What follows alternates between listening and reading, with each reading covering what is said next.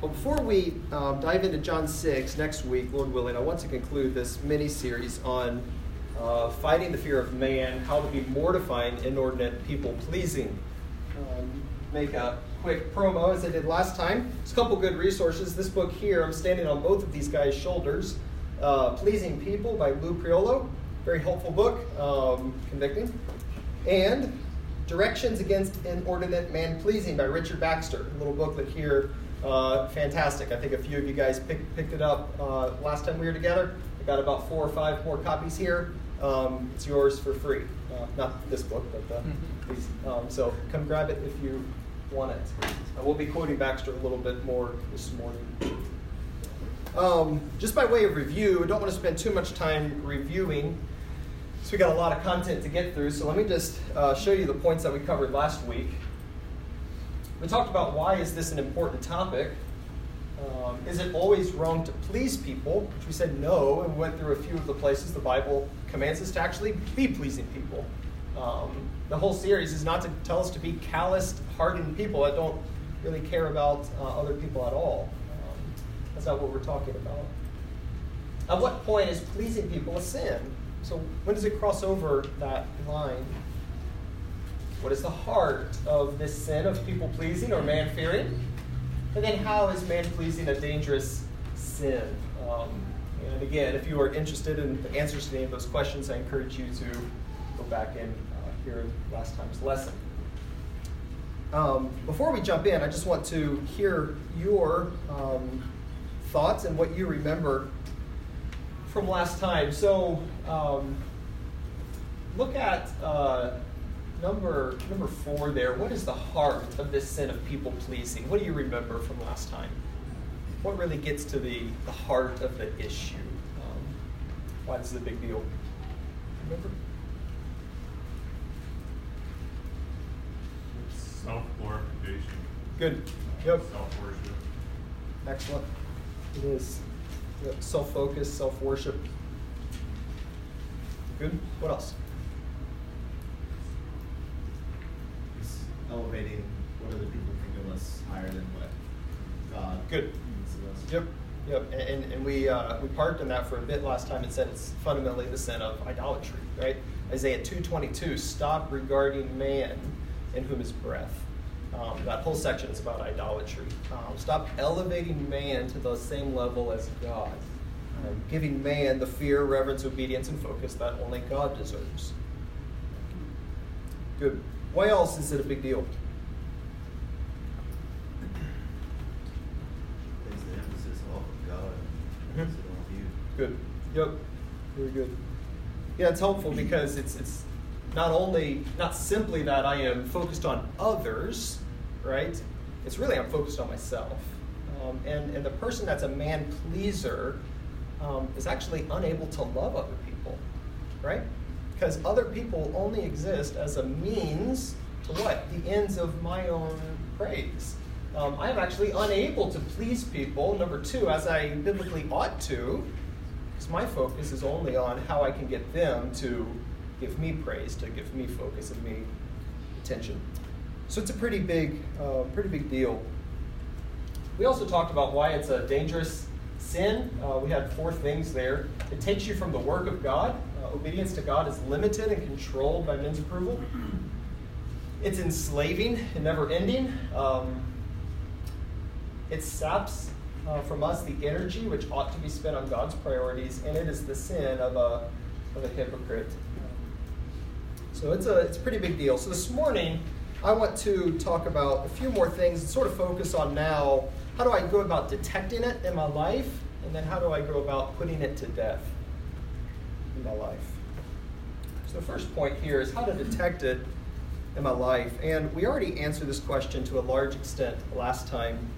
But my goal under this point is to just think through some of the significant heart issues that are connected with this, attitudes that we might see in our lives, which we need to be tracing back to this fundamental root. And one of the things I want to help us think through is that as I see sinful attitudes in my life, there's almost always a sinful worship attitude underneath that's giving rise to these. So you don't just need to be repenting of anger, let's say, the thing that's fueling it.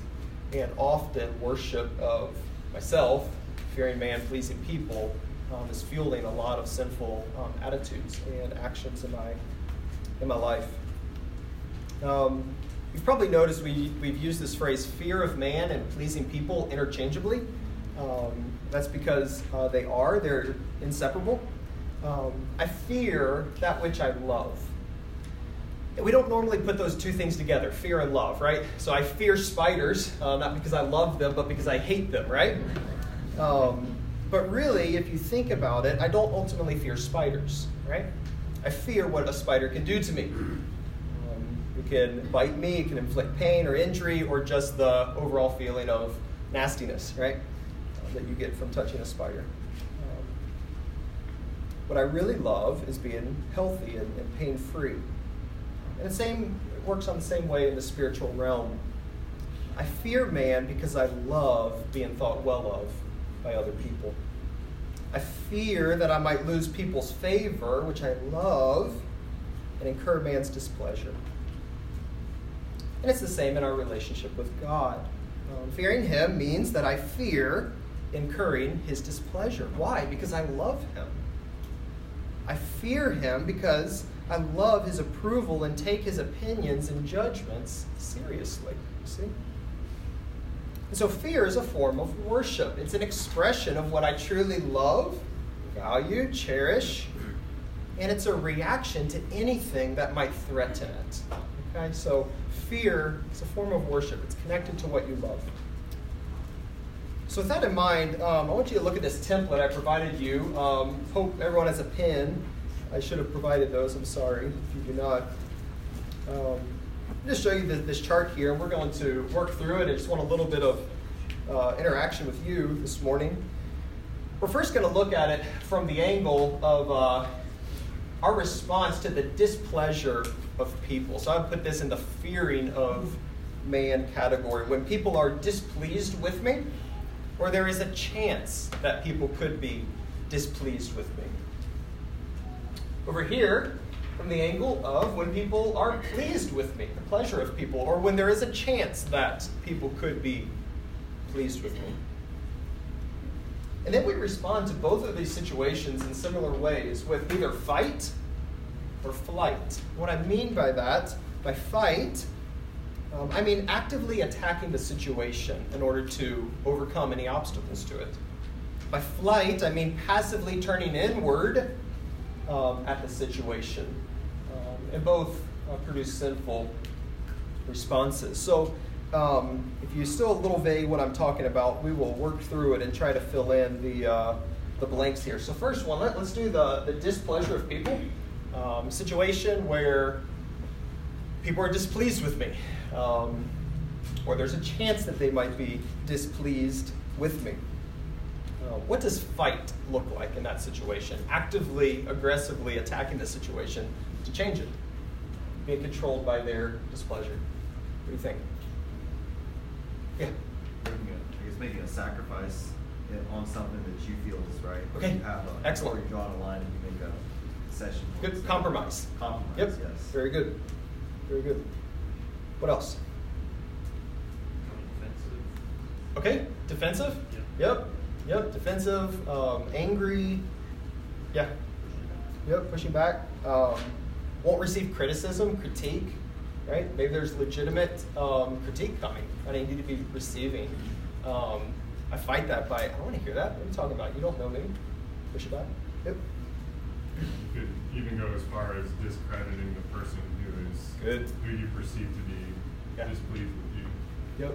Undermining them, calling them names. Whatever. Good. Slander, gossip. Yep. What else?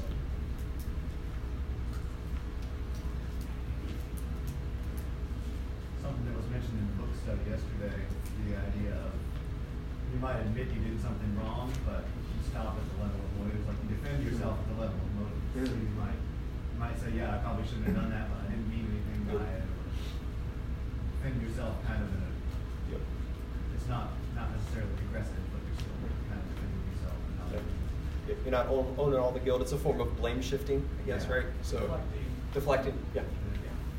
So it's kind of like deflecting. It wasn't, Good. What do you expect? Having to deal with a person like you when I'm a regular. Yep. Very good. That's good. What about flight? So those are all ways we can actively attack it. All those would be sinful attitudes and actions, right? But you can see there's something underneath it that we need to be repenting on that level as well, or else all these attitudes and actions are just going to keep popping out like dandelions in the grass. Flight. What about flight here? Turning inward, passively turning inward, despair, self-pity. What do you think?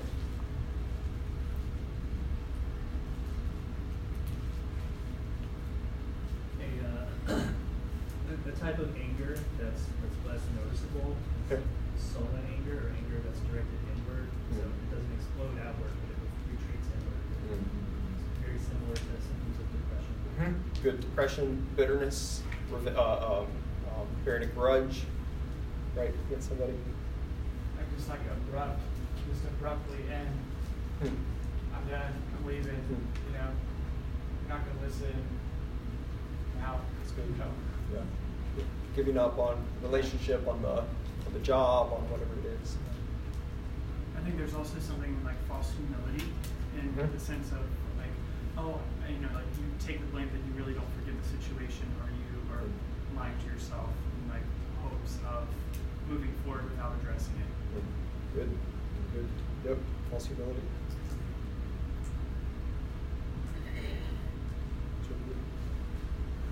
Let me show you what I have. You got about all of them, so good job. Anger, slander, revenge, doubled efforts I put there. So I'm falling short. People are displeased with me in a non-biblical issue. So I'm going to just put all my focus now on doing better at this, right? And again, it might not be a sinful thing. That's my motivation. That's the all-consuming focus then of my life. Depression, discouragement, reclusiveness, sort of drawing away, bitterness. What about to the pleasures of people?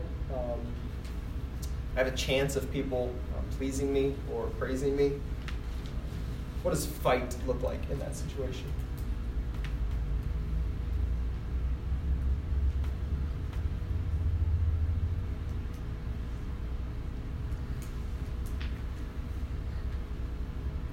Well, can you clarify? So in response to the pleasure of if someone is pleasing you, I guess I'm not understanding. Yeah, so I guess if I've done something and it's people are responding with praise to me, or people are satisfied with me, or there's a chance that I could make them satisfied with me, or yep. So maybe parading yourself, right? Fishing for compliments. So look at the back of your outline. I stole this from Lou Priolo, so I will give him all the credit.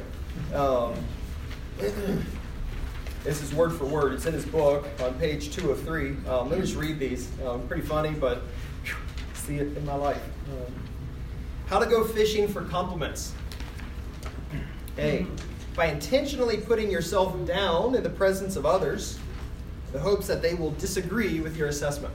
Sounds something like this. That was one of the worst performances I've ever had. Right? That was awful. I can't believe I did so poorly. What are you doing? You're hoping, no, it's not that bad. It's great. B, by asking people to assess your performance in one area in the hopes they'll praise you in another. Tell me, do you think I held the microphone too close to my mouth? Right? What are you looking for there? You're looking for them to compliment how well you did singing. C, by continually bringing up as a topic for discussion the activity or achievement for which you want to be praised in the hopes that sooner or later you'll be commended for your accomplishment. So what did you enjoy most about the service, right? You had some participation in it. Didn't you just love the pastor's sermon this morning? I sure did, but it paled in comparison with your solo you sang for the offertory. Right? So past not bringing myself up, but knowing I will be connected in some way. By praising others who have similarly achieved successes in the area which you excel. Doesn't Sister So-and-so have such a wonderful voice? I wish I could sing as well as she. Is It's very subtle, and we are masters at fishing. We really are. And it's all fueled by what? A preoccupation with the praises of people, elevating their opinions and their values of me. An inordinate focus on myself. What about flight? What does flight look like here? I just gave you what I have for sake of time. Self-defacing, self-deprecating, sort of going with false humility, self-criticism. Man, I'm just so bad, or I just never think good, or what are you doing? You're trying to get the focus. You're trying to get pity and sympathy on yourself. So these are all ways in which you can detect people-pleasing, man-fearing in your life. These attitudes popping up. Repent of those attitudes, but no, there's something fueling them underneath. So be on the lookout for them. It's a worship issue. So that prepares us for the next point, how to defeat it in my life. And under this point, I want to help us not only put off the wrong thinking, but also to put on the proper thinking and the proper worshiping. This is going to be a battle for the rest of our lives. We're sinners. This is one of what it means to be a sinner with indwelling sin. But in Christ, there is hope, and there is the command that such change can happen in your life, and it won't dominate your life. It will always be there in a temptation, but that through the Spirit and through faith, these cravings and then this domination in our lives can grow weaker and less influential. And that's what we're after. So how do you do that? How do you go about putting this to death? Look at the first one. Before we can do any of the things that we're going to list, we must respond to its presence in our lives with repentance and faith in Christ. Run to the gospel. We must be willing to call it what God calls it. That's why we've spent so much time talking about the worship aspect to it and why it's a big deal. We must humbly admit our failure to Him and own our guilt in this matter. This means diligence in seeking out its manifestations in our lives. Always on guard now, looking out for it. Not hyperactive and overreactive, but a genuine, I'm just going to keep watch now for these manifestations in my life. Proverbs 28:13, what does that say? What do you know? Do you remember it? Whoever conceals his sins, transgressions will not prosper, but whoever does what? Confesses and forsakes them. Confesses and renounces them. Say the same thing about it. God says, and actively war against it. Renounce it. He has what? Mercy. Mercy. So that's where we begin. We begin by genuine repentance, confession. We must also respond with a fresh faith in the gospel. It's the precious gift of grace. Number one, to be exposed. That's a gift of God to you, to be exposed and see your sin. Why?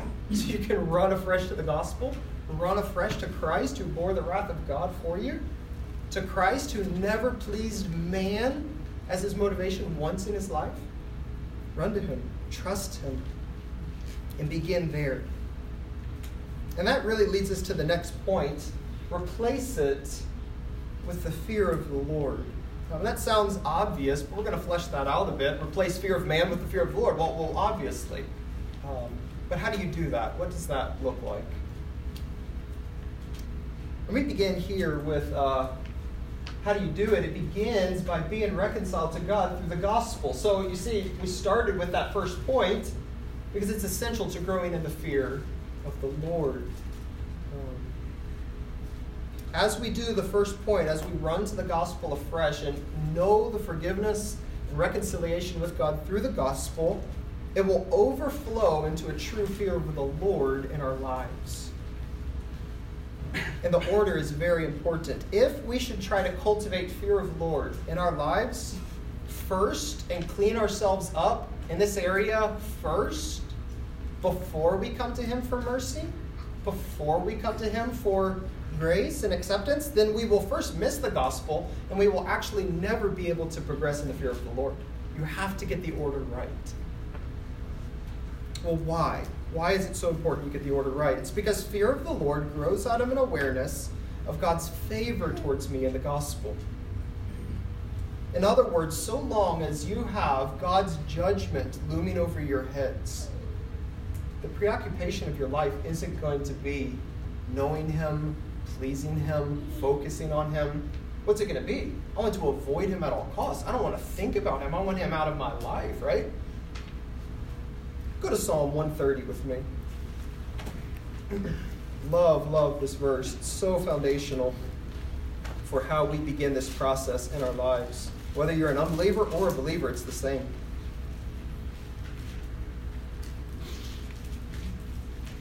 Psalm 130, look at verse 3. If you, O Lord, should mark iniquities, O Lord, who could stand? Is that true? If He could just mark the iniquities in this area of fearing man and pleasing people, who could stand before Him? All we have is judgment. Look at verse 4. But with you there is forgiveness. Total forgiveness of every one of those iniquities on the list. That's the good news of the gospel. But what is the end goal? What is the proper response? Look at the end of verse 4. That you may be what? Fear. See that? What's the connection there? Fear is the result of gospel grace. Fear of the Lord is the result of having received His forgiveness. It's because through forgiveness we've been enabled to stop living our lives seeking to avoid this holy God out of fear of condemnation, which is looming over my head. But now it's the duty and delight of my lives to live in the presence of and in conformity to this holy God. So if you're caught out in a thunderstorm, lightning, hail, tornadoes, whatever it is, you hate it. You want to get out of it. All you can think of is, I want to get away from this. I'm terrified of it. It's not the joy of my life. But let's say you find a way into a shelter, a strong shelter, with windows, and you're safe. It can't get you. You can look out the windows and now enjoy the majesty and holiness and glory and live happily in the presence of this massive storm right outside. That's what it's like. Grace enables us to live lives which truly fear the Lord, knowing we've been completely forgiven and now reconciled to this holy God. And the pursuit of our lives now is knowing Him and living like Him, being conformed to Him. So let's go to the next one now. So how do you cultivate the fear of the Lord in your life? Begin with the gospel. You need reconciliation to Him. We're not trying to overcome fear of man in order to gain acceptance. We start with His grace. And then it grows as we live a life of faith in God's Word. You say, again, that sounds obvious, Michael. But it is very practical. We talked a lot about the fear of the Lord when we taught through Proverbs a few years ago. Who remembers what we said about that, if you were here? Do you remember how we defined the fear of the Lord in the book of Proverbs? I'll just give it to you. It's not in your outline. The fear of the Lord, we said, is that heart attitude which has humbly submitted to, stands in awe of and fearful reverence of, and by faith joyfully, so it's a joyful aspect to it, lives in light of all that God has revealed. There's the scriptures. Everything He's revealed for us and everything He's done for us, the gospel. What God has declared to us in Scripture, we believe it, humbly submit to it, tremble before it, and let it dictate everything in our lives. That's what it looks like to fear the Lord. Go to Proverbs 2 with me. Look at it really quickly. Proverbs chapter 2. And we get a crystal clear answer. How do you cultivate it in your life? Look at verse 5. Then you will understand the fear of the Lord and find the knowledge of God. You'll truly know God, which means what? Having a relationship of fear with Him. That's the promised result. Where does it come from? Look at verses 1 through 4. My son, if you receive my words and treasure up my commands within you, making your ear attentive to wisdom, inclining your heart to understanding. Yes, if you call out for insight and raise your voice for understanding, if you seek it like silver and search for it as for hidden treasures, then you will understand the fear of the Lord. It will be cultivated in your life. You can't do it apart from revelation, apart from the Scripture. It takes every part of God's Word seriously. It's what the fear of the Lord is. It reckons God's Word is infinitely valuable and pursues everything in its life to know it and to apply it and filter life through it. That's what the fear of the Lord looks like. Careful obedience to what God has declared in His Word. To say it another way, the fear of the Lord is to live a life of faith in His Word. You want to cultivate fear of the Lord in your life? Know His Word inside and out, and learn to filter your life through it and form your life to it. It comes through faith in the Scriptures. Number 3, it comes by living in light of His promised judgments and promised rewards. Bruce Waltke said that to fear the Lord is to believe that God's promises are true and His threats are real. You believe His promises are true and His threats are real. This point really is just a development of the previous point, right? How do you know His promises and His threats? From the Scriptures. But what is it specifically that we know and largely are controlled by? It's the truth that God is judge. God is judge. He sees everything. He is holy. And He has promised perfect retribution for good and evil. Perfect retribution. And you're sitting there probably, you're saying, well, Michael, you began by telling us that we fear Him because we've already been forgiven, right? So what's all this judgment talk, right? How are you saying we begin with forgiveness of sins, but now we got to be concerned about judgment again? What do you mean? Well, God's judgment still applies to believers. He's still your judge. He's your Savior. Praise God. Without that, all we have is judgment. But He's still your judge. And judgment works out 3 ways for believers, particularly. So let's look at these really quickly. I don't want to spend too much time here, but just to explain, you need to be concerned. He's still your judge. Not in the sense of condemnation, but in the sense of your Lord and your Master. Number 1, God's judgment is His evaluation of the authenticity of our faith. He evaluates our works. Your works matter. We will be judged according to our works, not as our works are the foundation of our salvation. Christ alone is. But our works do what? They testify to the genuineness of the tree, right? The fruit bears witness to the kind and condition of the tree. You'll be judged according to your fruit. They evidence. Has true faith taken hold in your life? Has true repentance taken hold in your life? You can go to Romans chapter 2, 6 through 11, 28 through 29. So the fear of the Lord believes this. The fear of the Lord strives to make my calling and election sure. It examines my life.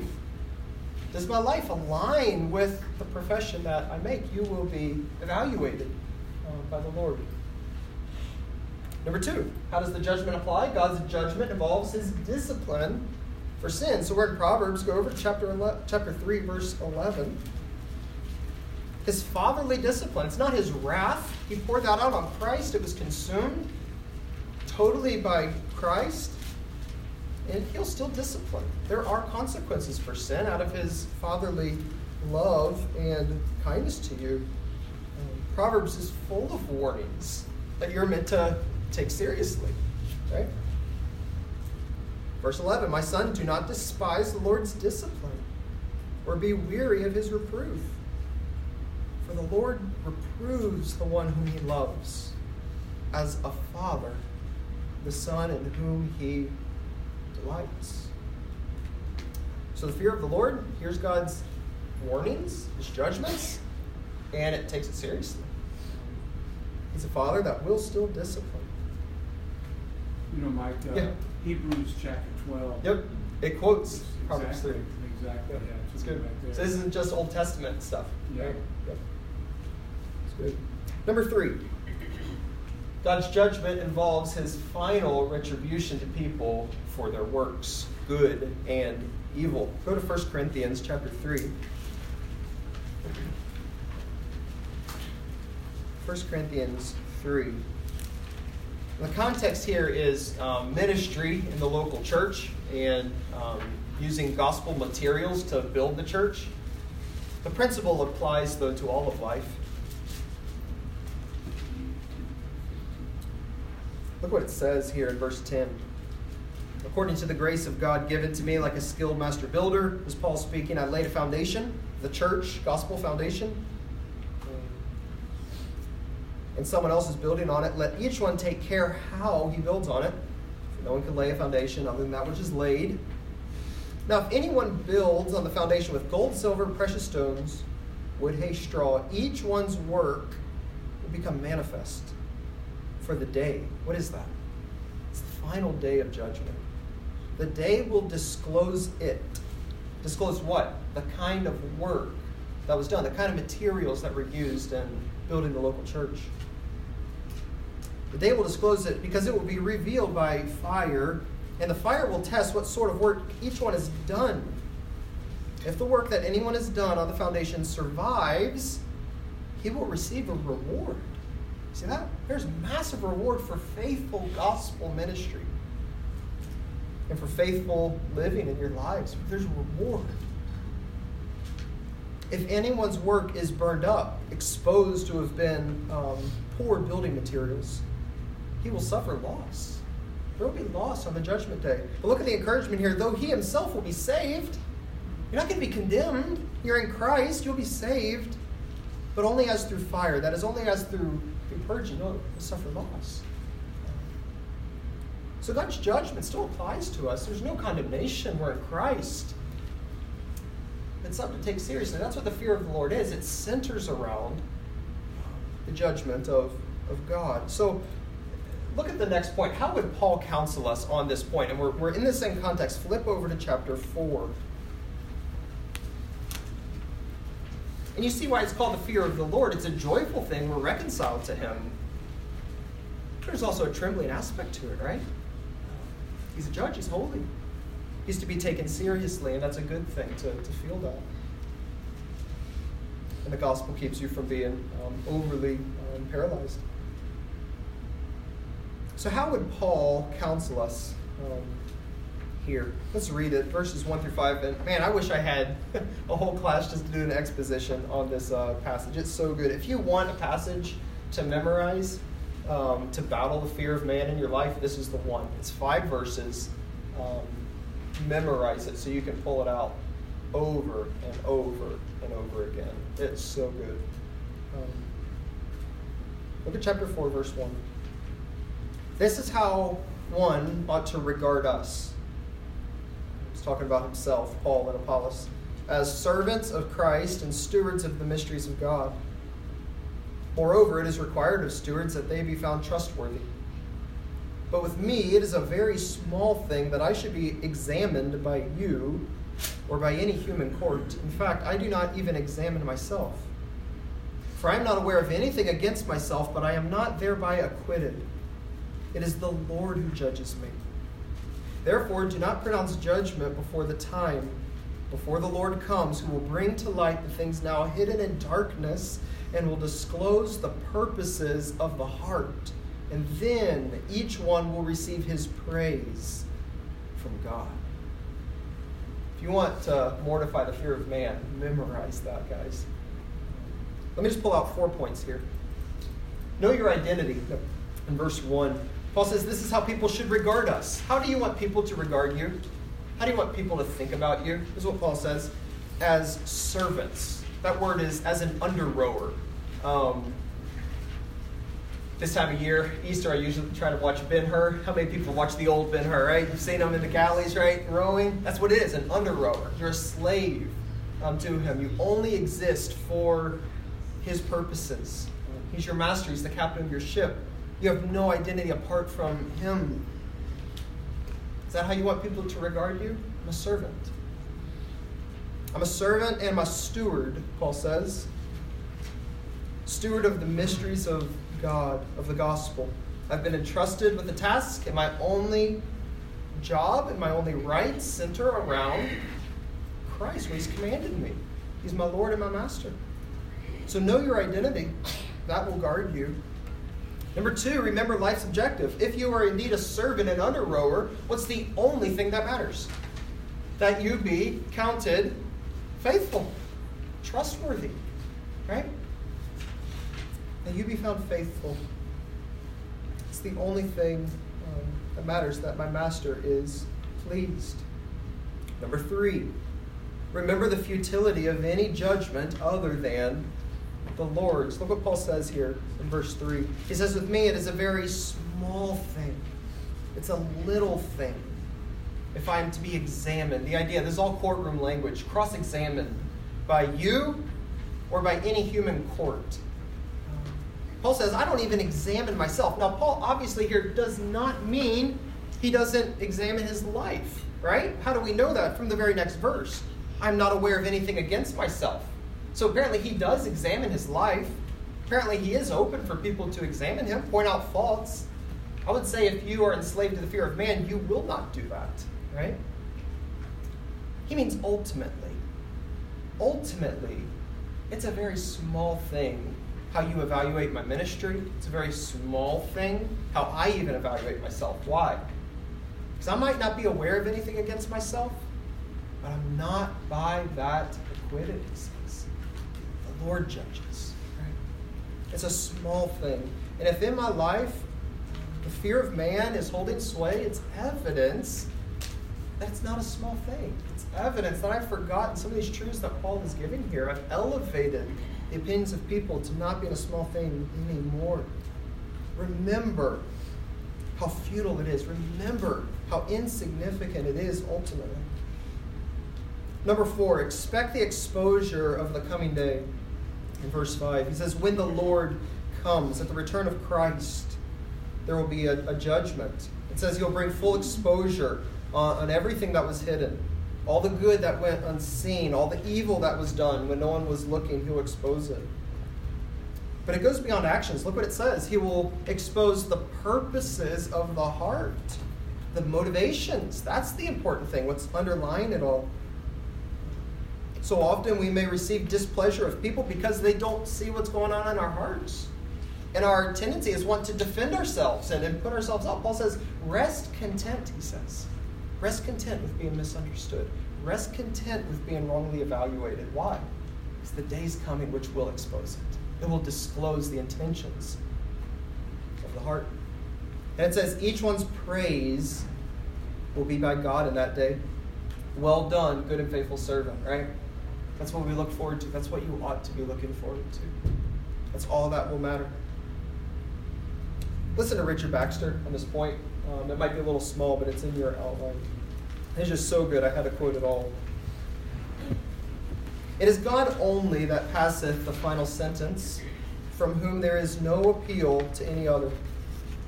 Things shall not stand as now men censure them. Many a bad cause is now judged good, through the multitude or greatness of those that favor it. And many a good cause is now condemned. Many a one is taken as a malefactor because he obeyeth God and doth his duty. How many will God judge heterodox and wicked, which men judge orthodox and worthy of praise? And how many will God judge orthodox and sincere, that were called heretics and hypocrites by men? Oh, what abundance of persons and causes will be justified at that dreadful day of God, which the world condemned? And how many will there be condemned that were justified by the world? Oh, blessed day, most desirable to the just, most terrible to the wicked and every hypocrite. How many things will then be set straight that are now crooked? And how many innocents and saints will there have a resurrection of their murdered names, that were buried by the world in a heap of lies, and their enemies never thought of their reviving? Oh, look at that final judgment of the Lord, and you will take men's censures, but as a shaking of a leaf. It's good. Live in light of the day. It will settle all accounts. Well, that brings us to our final point. We have just a couple minutes here, and I'm not going to spend much time on it. It's really the flip side of the coin, right? Pursue a life that pleases God through Christ. We often sort of surprised at this, that we can still please God and displease God. I thought he's already pleased with us, right? We're in Christ. How could he ever be displeased with us? And it's very similar to the judgment. Judicially speaking, he is fully satisfied. That never changes. It doesn't go up and down based on your obedience. He's satisfied with you as judge because of Christ. But we can still experience his fatherly displeasure. And we still can bring joy and delight to his heart because he's our Father as well. So let me just give you a list here of ways that please God. Just look them up. It's just over and over. Please him, please him, please him, please him. You can bring delight and pleasure to God's heart, or you can displease him. And that should concern you. He really is concerned about that. It really does bring him joy and gladness to see the fruit of the Spirit in your life. And it really does grieve him to see unbelief and despising him in your lives. But why? Why should we be concerned about this? We're his slaves. Same point. Look at these other passages. It makes the same point. Talking about the pleasure of God because we're his servants. It's the only thing that matters. You're not a servant of man. You don't belong to them. Aim at pleasing Christ. And then finally, because of the judgment. You said, Michael, we've already gone around this bush before, right? But it comes up over and over. Go to 2 Corinthians. We'll close here. Look how Paul brings these together. 2 Corinthians 5, 6 through 10. I'll read it and we will be done. 2 Corinthians 5, 6 through 10. And listen to how Paul brings the motive is to please Christ with the coming day of judgment again. Verse 6, we're always of good courage. We know that while we are at home in the body, we're away from the Lord, for we walk by faith, not by sight. Yes, we are of good courage, and we would rather be away from the body and at home with the Lord. So whether we are at home or away, whether we're alive or whether we're dead, we make it our aim, our ambition. What's the ambition of your life? What's the aim and pursuit of your life? Here it is. It ought to be. To please him. Bring him pleasure. Why? Verse 10. Because we must each, in Greek it's so specific, it's each one, appear before the bema seat of Christ, the judgment seat of Christ, so that each one may receive what is due for what he has done in the body. Your bodies matter, whether good or evil. Judgment day is coming. It's good news for believers. No condemnation. That's been settled at the cross. And yet there will be an evaluation. There will be a reward, recompense. Aim at pleasing Christ. It's the only thing which will matter. And it's a life of faith, right? Because we don't see it right now. We have to take God at his word. Believe it, trust it. Just close with this. What are some evidences the fear of the Lord is operating in your life? Read through those. Be careful of private as well as public obedience. Eager to know the scriptures. Treat all of God's commandments with equal weight. Concerned with your motives. Be more a selfless person. You'll be stable and not surprised by criticism. You'll be eager for others to show you your faults, and you will deem the evaluations of people lightly in comparison with God's. So we're over time. Any questions, comments on this? I know I had to fly through. I wanted to jump into John 6 next week and wrap it up this week here. So any thoughts?